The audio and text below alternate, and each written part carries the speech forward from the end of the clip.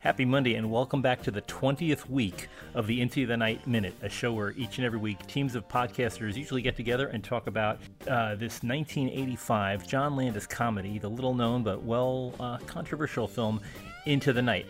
I am your host this week, Jim O'Kane, and a special guest this week is someone who I don't know anybody who hates this movie more. My lovely wife, the captain herself, Nancy O'Kane. Here I am. Hello, people. I'm serving as the substitute teacher this week. We do this whenever one of the guest hosts is unavailable or there isn't a guest host, then I get called in. So, here I am. So everybody take your seats and we'll get ready to start. Yes. What chapter were we on last time? Make sure you get the Harlequin glasses on with the little protector. Well, now we're dating ourselves. Okay. We are. Well, it's a 1985 movie, so yeah, everybody sit down, take out your books, turn to chapter 96. Yes. So we're looking at the endless conversation between Ed Oken and Shaheen Pavisi, who is they're negotiating what to do after Diana calls. It's starting with yet another lame joke about who Ed works for. And then it ends with a place where a stack of money is about to land on a scene of Persian royalty from the past, I guess.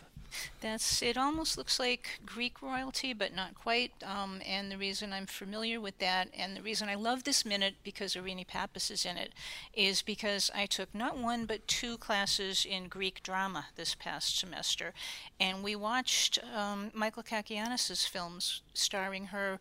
In one, she was Iphigenia, and in the other film, she was actually Iphigenia's mother, Clytemnestra, and she was wonderful in both those films. So I am happy to see she's still working and still lovely. Yes, a charming woman. She really, raises this movie up from the depths of really mediocre performances for the most part. I would put her, then David Bowie, and then everybody else in the cast doing their jobs to do this film. Yeah, she really is perfect for this role. I can't picture anybody else being as haughty and indignant at the same time. She carries the whole scene herself. I think she's just everything. Everybody else is kind of draped around her, but really comes through. And probably I guess you would consider this the high point of the movie. It was one of my favorite parts, I'll say that, and I don't have very many favorite parts here. Now, let's get into that. I mean, I know you could probably do them alphabetically or categorically, but what are the things that bother you the most about this film? Oh dear.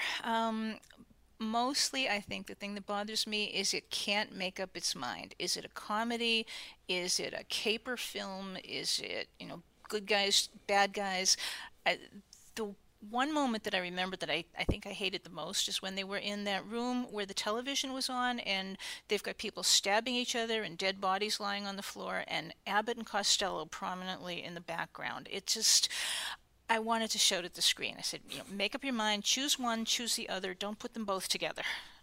Wow, but that is pretty much the raison d'etre of Abbott and Costello movies. I mean, they're just comedy with lots of capers going on. And I don't know about you, but I hardly ever laugh at Abbott and Costello films. I don't. No, I like them, but they're not meant to be the background for murder. Yeah, that's true. So I mean, I guess that's the chief complaint that I've heard from other people is that they don't like the way that they come up with points where there's laugh lines and you're thinking, well, that's supposed to be funny at this point, so I guess I'm supposed to laugh. Yeah. And that happens in places like where they shoot the dog, where they shoot the parrot, where they exactly. It comes out of the blue, and you have to shift too quickly without warning from funny movie to serious movie. I just don't like that.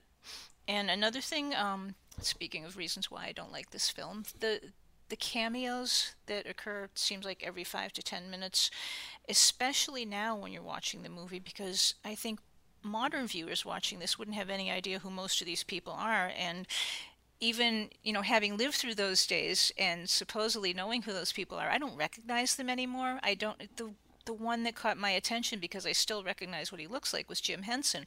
Yeah. But my only thought was, why is he in this scene? What's he doing there? And there's a lot of that in this film. Yeah, the whole movie is a lot of way too much inside baseball. I mean, it's I understand what Landis was trying for, and I understand that these are all Landis's friends who are trying to show unanimity or solidarity with him while he's going through the trial for the Twilight Zone deaths. But it's very distracting. Yes, and you shouldn't need to know a backstory like that to appreciate a character in a film. No, and I mean there are other movies where there are lots of cameos, things like Grand Hotel, or It's a Mad, Mad, Mad, Mad World, where like the point of a cameo, they'll pause, like in a Mad, Mad, Mad, Mad World, they'll just scan the crowd, and you'll suddenly see the Three Stooges there.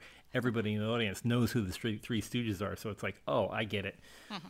But in this one, you happen to see Lawrence Kasdan, who wrote Raiders of the Lost Ark, and it's like, oh, I should know that's Lawrence Kasdan and that he's a detective in this, and isn't that funny? But unless you're... but it's not... I don't think it was funny at the time. It's certainly not funny watching the movie again now. It would probably be funny if, like, you had a personal subscription to Variety and Hollywood Reporter. Then you'd be in that, that 30-mile zone, the TMZ of Los Angeles. Those people would find it funny. But this is like, it's just too much of a party with not connected to the storyline. Is that what TMZ stands for? Yes. No. I never knew.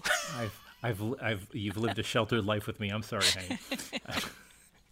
I don't think I ever thought about what it means until right this very moment. So see, you continue to add things to my life. There you go. Well, this is all being shot in the 30-mile zone. So that was a place where different salary rates applied. That's for people that worked in the studio system. If you were filming inside the TMZ, then you got one pay rate. If you were going on location outside the 30-mile zone, then you got a different pay rate.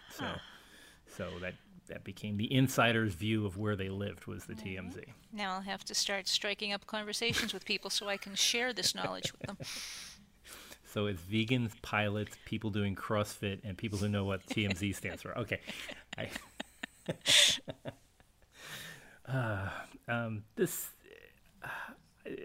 There is a good writing line in this and I keep wondering, we'll talk about this a little bit. I keep wondering if this line was ad-libbed, where Diana gets on the phone and she's threatening that you better let him go, let Ed go, if you ever want to see those emeralds alive again.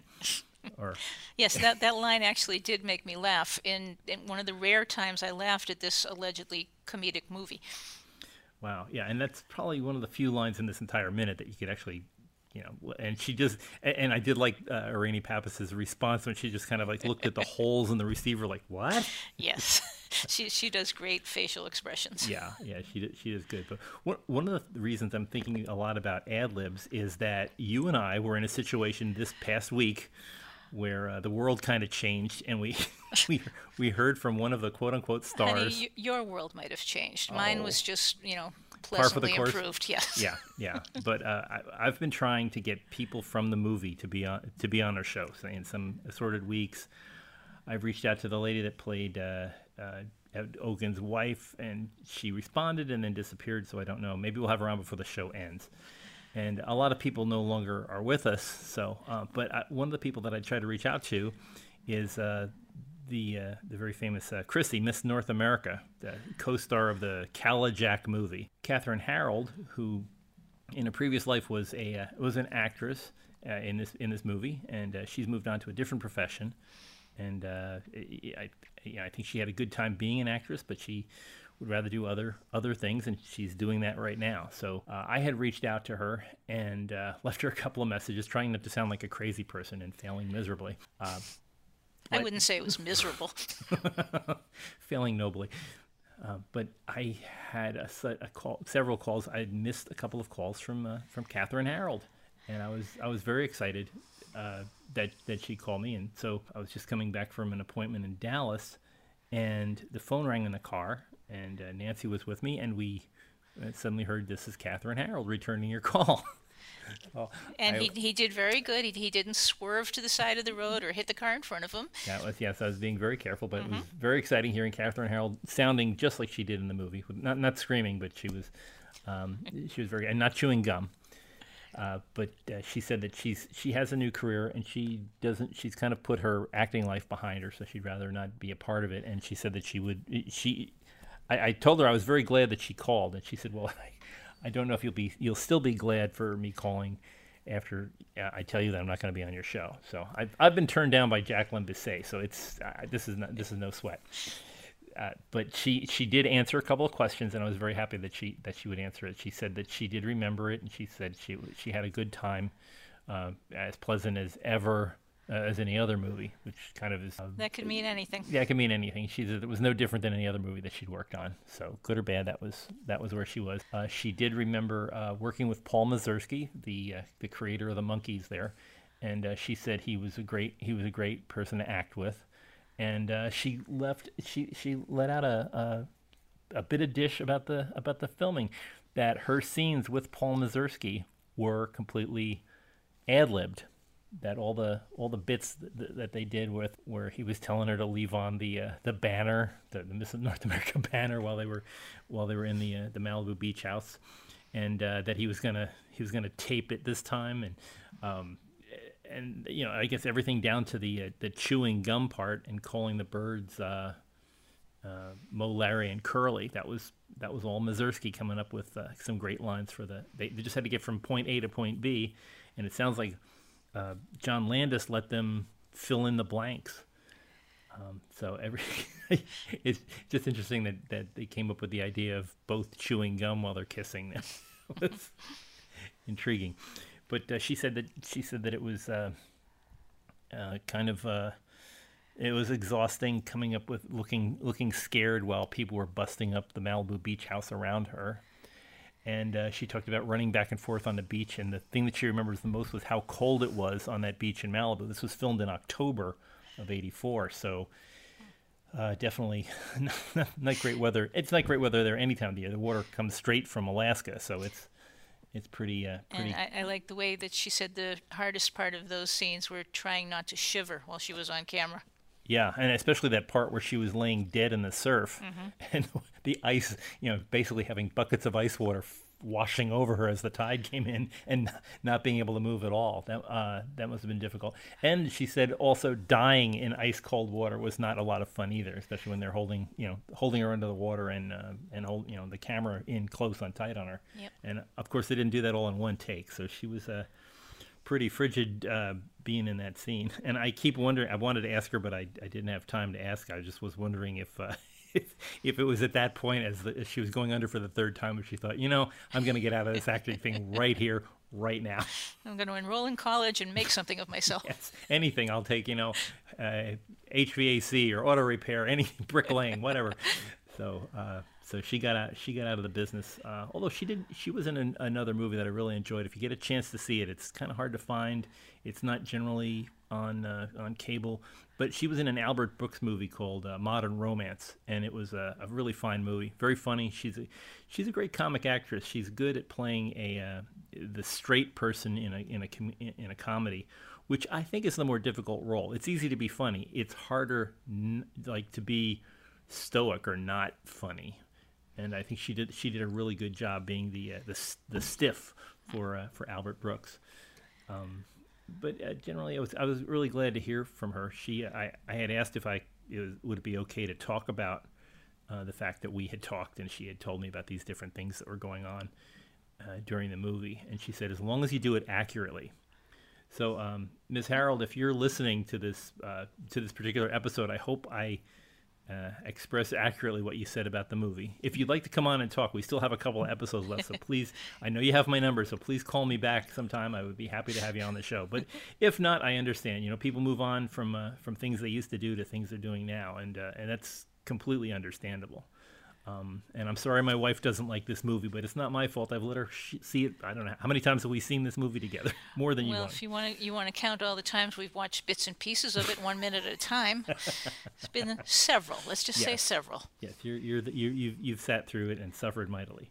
But if it's okay, I think let's talk a little bit more about what you hate about this movie tomorrow, so we can chat, or maybe not hate, or just I'd like a different view. Most of the people listening to this show, I hope, have an honest love of the movie, but they may feel many of the things that you feel, and I agree that there are many weaknesses to this movie, but let's talk about that a little bit more tomorrow.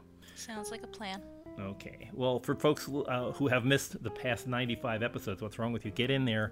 Listen to, if you go to nightminute.com, you can listen to all the previous episodes. Or you can find us on Apple Podcasts or Spotify or on Google Play. Just go anywhere there, click subscribe, and you'll get us delivered hot and fresh every morning, Monday through Friday, for the next, 15 more episodes. But it's worth checking in on. If you'd like to reach out to us on the social media, we're available on the Facebook at the King Lives Listeners Limo, and on Twitter at Night Minute. So anyway, join us here tomorrow. Me and the missus will be talking more about Into the Night. Do we thank you or what? I'd say I fall in the or what category.